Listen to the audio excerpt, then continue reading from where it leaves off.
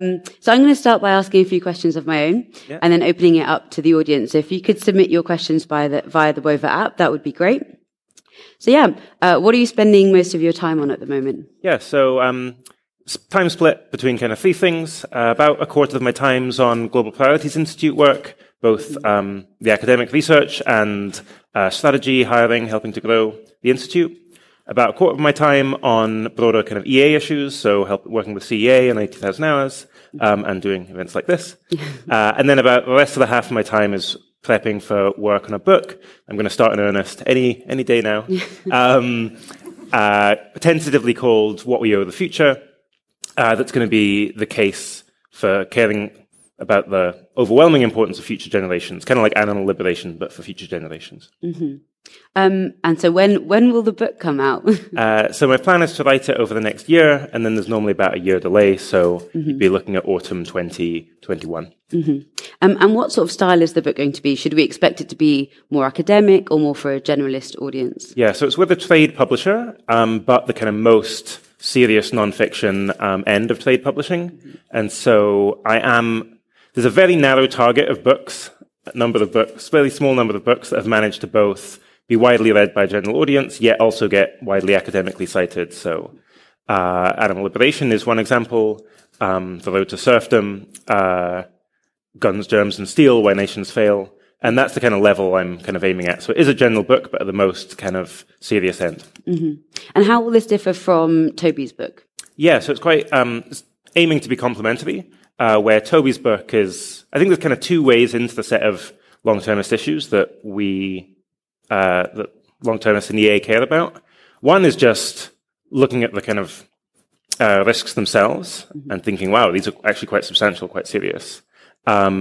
And saying, well, we should just take this on, we are not paying enough attention to this as a society. And that doesn't really need to appeal to the kind of very long run. And that's broadly the approach that Toby's taking, though he kind of mentions the long run too. The second is a more philosophical approach, which is from the first principles of future people matter, there are overwhelming numbers of future people, we can impact them. That's the kind of starting case. And then the second is this open question of, well, what should we do about that?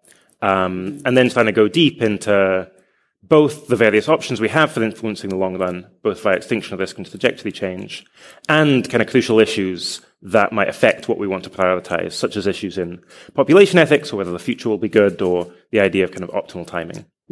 Mine will also be like a bit more on the academic end than Toby's is. And what lessons will you take from doing good better that you'll build into this book, given that was more for a generalist audience? Yeah, I mean, this move is one of the lessons, I think, I'm very happy with how things turned out with doing good better. But if I were to rewrite it and were to go in any direction, it would maybe be a little bit more on the kind of serious versus pop end. One thing I feel very happy with was we spent like a lot of time kind of dotting the I's and crossing the T's, to ensure that, there's always this challenge of trying to represent this very big set of ideas and complex research in a precise way. And so two questions I always ask myself are, is the sentence literally true? And secondly, does it actually capture the big picture? And if both of those things are okay, I feel comfortable. Whereas the idea of like, does it include every caveat or every nuance, you're just not going to be able to capture. And I feel like we did a pretty good job in that. And the book's come under some scrutiny over the last year or two, and I'm pretty happy with how it stood up to that. Great. And in terms of one of your other projects, the Global Priorities Institute, so what's gone well and what are the challenges you're facing there? Great. So what's gone well? A few things. One is hiring and research in philosophy has gone very well. So the kind of caliber of the philosophers we have at GPI is just, I think if you're just, not interested in effective altruism at all, but just interested in cutting edge moral philosophy, I think there are a few places that are better in the world to be than GPI. And that's pretty cool. And so I think the quality of research that's been coming out there over the last couple of years has been very high from kind of academic perspective. And I think we've got strong prospects to grow that too. The situation with economics is much slower, where at a senior level, so post-PhD, there's just quite a limited number of people who are seriously engaged with the ideas of effective altruism or global priorities research, and would want to kind of dedicate their careers to that. There are some, and they're really excellent, like Rosa. Ava Vivolt is another example. But they're pretty thin on the ground in a way that's actually quite striking. It's also not the case that the career incentives within economics are very well aligned with the sort of research topics that we're really interested in. So we have a big challenge there on trying to find the kind of intersection of the Venn diagram where it's issues that we think are of top priority, but yet at the same time are the sort of thing that one can publish in top economics journals. Something that's kind of reassuring is at the graduate level, there's a lot of really top kind of graduate students who are very engaged with this. And so it might be the case that we can just have the same level of success in economics that we're having in philosophy, but perhaps it's, a decade or two behind. Mm-hmm. And I guess it kind of points to what you're hoping for GPI sort of now and in the medium term. Is now just more to build the academic field, or are you hoping, and how does that change over time? Yeah, I mean, GPI is a long-term play. Mm-hmm. It's, the impact it will have is measured over many decades rather than years. Mm-hmm. And there's kind of three main aims or kind of paths to impact. One is simply credibility, where if you look at the kind of history of field building, like bioethics on one hand, or cryonics and nanotech on the other, there seems to be a kind of big difference in terms of, is there like mainstream academic buy-in with these ideas? And once the movement starts to get kind of, and you're seeing this with AI too. Mm-hmm. So a lot of focus on trying to get the mainstream AI researchers kind of bought into these ideas. And it can be quite plastic to begin with, whether they are. And then once the ideas start to get more influential, do you get regarded and kind of branded as this like outside set of ideas, this kind of kook thing? Or is it like, no, this is something that the mainstream really cared about? So that's one thing. Second is just kind of spreading these ideas to next generation of students and so on. So many people in the audience, including myself, will have been very influenced by Peter Singer. That's because Feynman affluence and gets taught all around the world in introductory courses. And so we want to provide that that body of research and ideas that can help these ideas to continue and be spread to students over the coming decades. And then third is actually the value of the research itself, new crucial considerations, where, the idea is just by returning to the foundations of these ideas, and often these are there's lots of ideas, especially with respect to long-termism, that float around and often have influence in the community and have kind of a couple of blog posts that are supporting them. And maybe they're good blog posts, but as we grow in resources, we want to make that as rigorous as possible, where perhaps 9 times out of 10, the core insight was justified, but 1 time out of 10, it's not. And that's really important. Mm-hmm.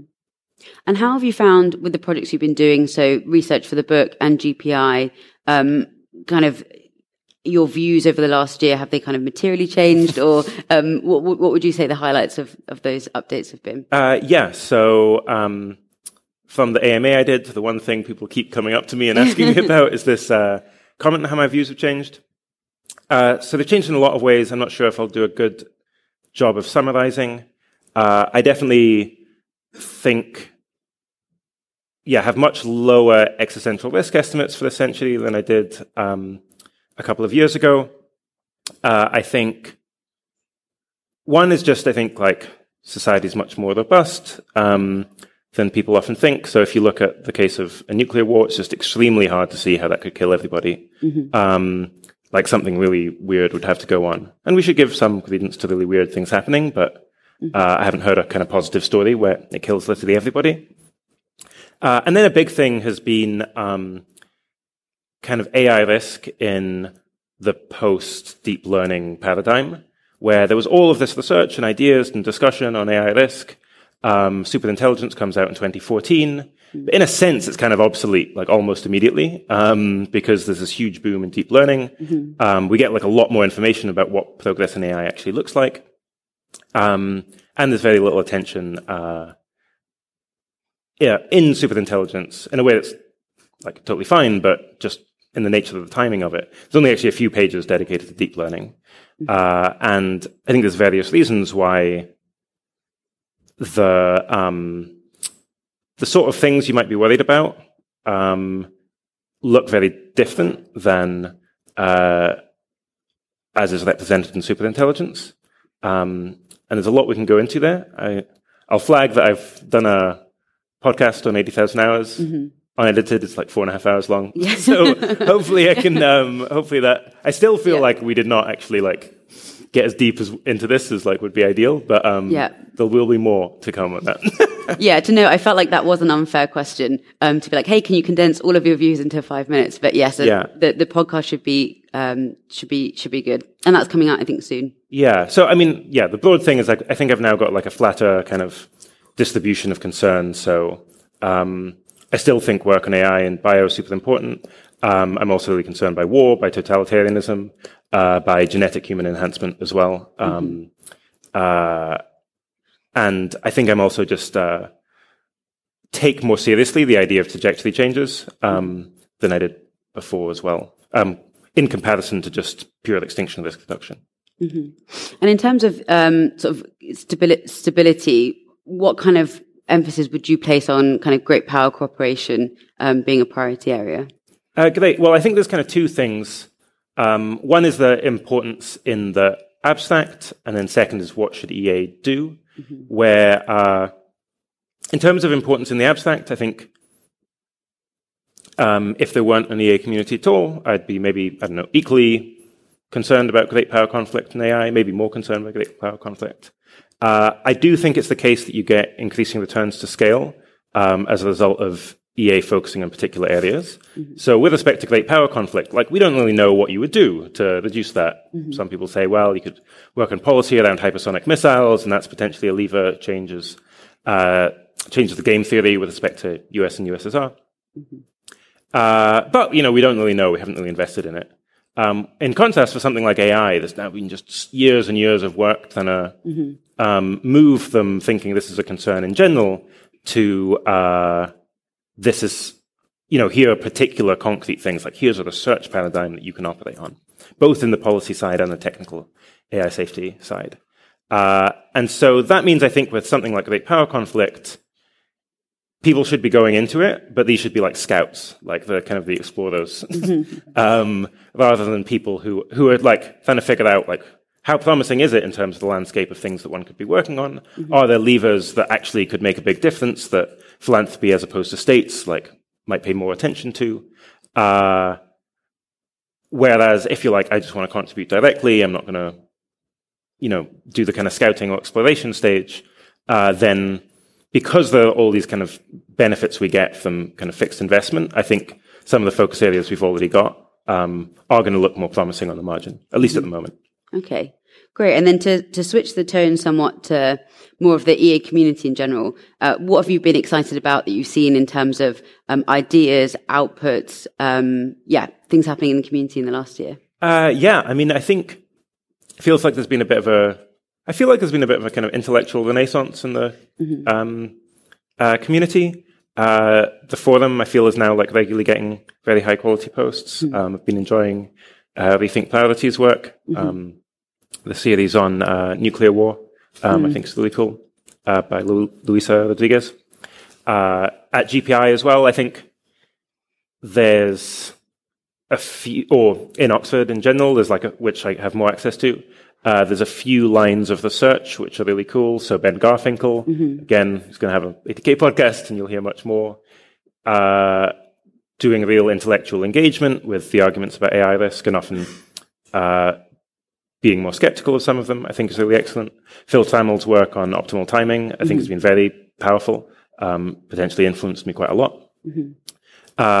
And then I think the work that's happening at Open Philanthropy as well, in terms of a worldview write-up, is again very exciting, where, again, that's trying to say, like, Open Phil are trying to say, well, we have these crazy views, we think they're justified, crazy views about what might happen, what might or is even likely to happen over the next 100 years, and then trying to really make that as rigorous as possible. And I think the sort of thing they're aiming for is like a 1,200-page book or something that would be the kind of Open Phil worldview. And so I'm excited about that too. And I guess in terms of like putting worldviews, like writing things up, sharing things in the wider sense, as EA grows as a community, how have your views evolved on kind of like active outreach versus kind of organic kind of growth of the community? Oh, great. Yeah, I think at the moment, organic growth is the thing that we want to focus on. So there's a kind of view in Y Combinator, the kind of tech circles about, well, how do you build a company? And the first thing you do is you just try and make your product better and better and better. And you try and maximize the growth you can get, but the only way you're allowed to do that is by improving your product. And that's kind of how I think we should be thinking about EA at the moment, where the product is like the community, the set of ideas, the body of research. And sure, we want to be growing as much as possible, but we want to be doing that by making the community as great as it can be, improving its culture, norm, values, making the body of research like very compelling, making the set of pathways on offer for having an impact as good as possible.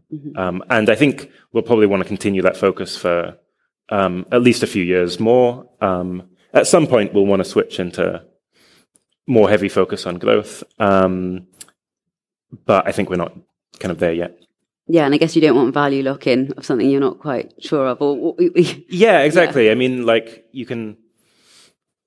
Effective altruism is still this kind of plastic thing. Like, maybe we've just made some, like, really wrong turn early on, and it would be really bad. I don't know, like, look at environmentalists and their focus on attitudes to nuclear power or something, where there's a kind of lock-in of negative attitudes to nuclear power. I think that's, like, a disastrous... opinion for the environmentalists to have on environmentalist grounds. I think it's just very hard now for the environmentalist movement to change that association. Maybe there's similar things on from effective altruism too. And obviously, there are growing EA institutes in academia. Are there other kind of disciplines that you see where EA could grow into more? So say over time in policy, we're not like super present right now. There are some orgs that are growing. Are there other places that you see EA could grow into? Yeah, so there's both the academic side and the kind of more real world side. I think on the academic side, I'm like excited by quite a range. So economics and philosophy has been GPI's focus, but I can really see there's tons of work I would want to see in at least political science, I guess like theory of policy, history, sociology, law, probably other disciplines too. And some of these areas, so Christoph Winter, for example, is starting to put together kind of legal priorities research agenda, which, again, quite exciting. I've been trying to find, like historians to work with, and that's been particularly hard, I think. But there's, I think, potential to grow in many of these fields. And then from the more practical side, think tanks and more applied research, I think there seems to be some sort of anti-correlation between people's inclination to be interested in EA ideas and people's inclination to be interested in working in the messy and ugly world of policy and politics. And I think that means there's a big gap. I think it means that people who do want to enter that field are unusually valuable. And you mentioned that you were looking for historians. What specifically, what specific work would they be doing? I mean, the thing that I really want to look into is a set of case studies of long-run impact in the past. So, if the claim is, well, we want to focus on those things that will have very positive, very long-run influence, a natural skeptical response is like, well, could you have done that in the past? I think when it comes to extinction, we do have evidence. So the reason that there aren't armadillos the size of cars walking around South America is because humans hunted them to extinction 10,000 years ago. That's an effect that's like 10,000 years old. Similarly for... I love talking about megafauna. The rest of the talk could be about this. But there was like lizards that are 4.5 meters long in Australia. That was 50,000 years ago. We killed them off.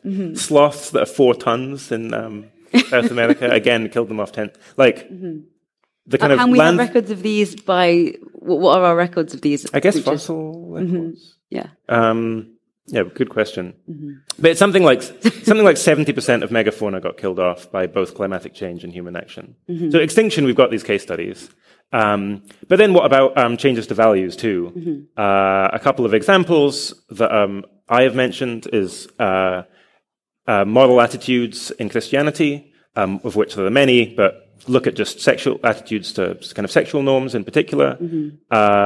attitudes to gay sex in Rome, in Greek life, was just, very permissive, something people did, in fact celebrated in many ways. Similarly in other religions, Hinduism, but not in Christianity.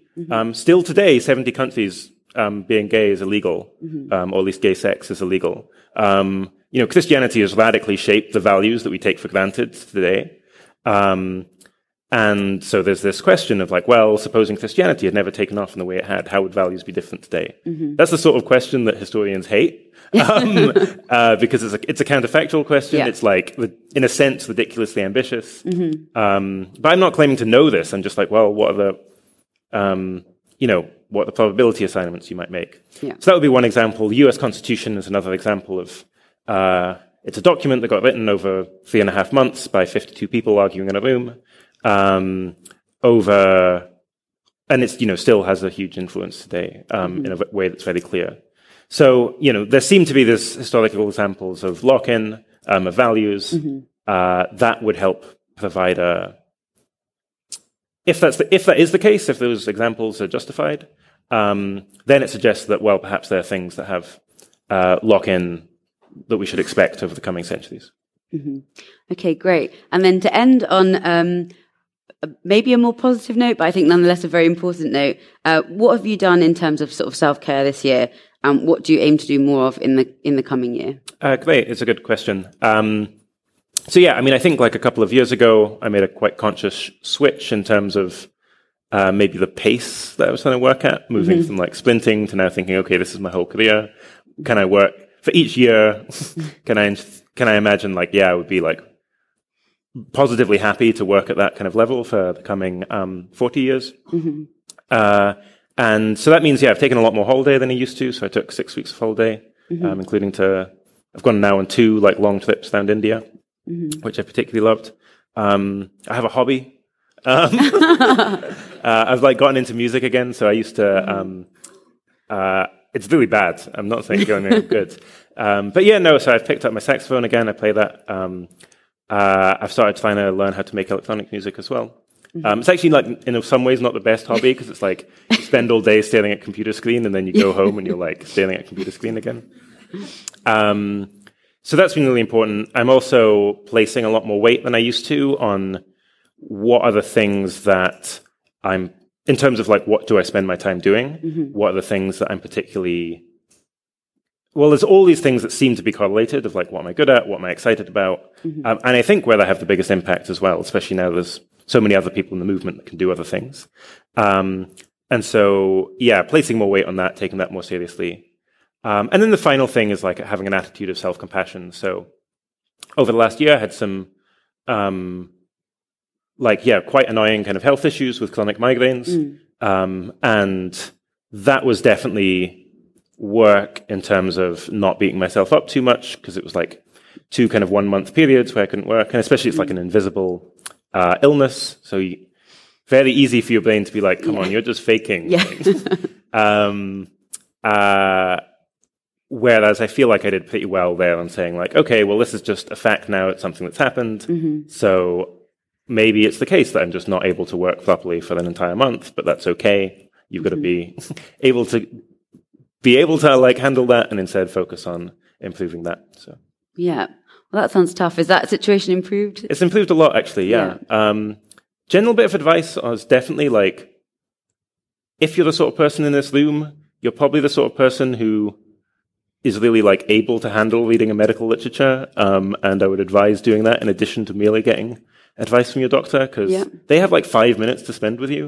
And they'll be sure, take topiramate. And then you look up the side effects of topiramate. It's it lowers your IQ. You're wow, I wish someone had told me that. And whereas, there's propranolol you could take, which has almost no side effects and actually seems to have worked better for me. And I found the same because I had chronic back pain as well a few years ago. And again, I wasted a lot of time by just simply relying on the medical establishment, whereas many of the issues that actually cause most kind of disability for people who are in the kind of 20 or 30 kind of age are just quite personal relative. So I'm thinking depression, back pain, chronic pain, migraine is another example. quite personal relative, and like there's just a lot to be gained by trying to understand the current, often poor state of the medical literature, and then trying to figure out, well, what's exactly the problem that's affecting me now? And I've felt like that's been really good. Okay, great. Cool. Well, thanks very much. Please join me in giving a warm thanks to Will MacAskill. Thanks so much, Tim. Yeah.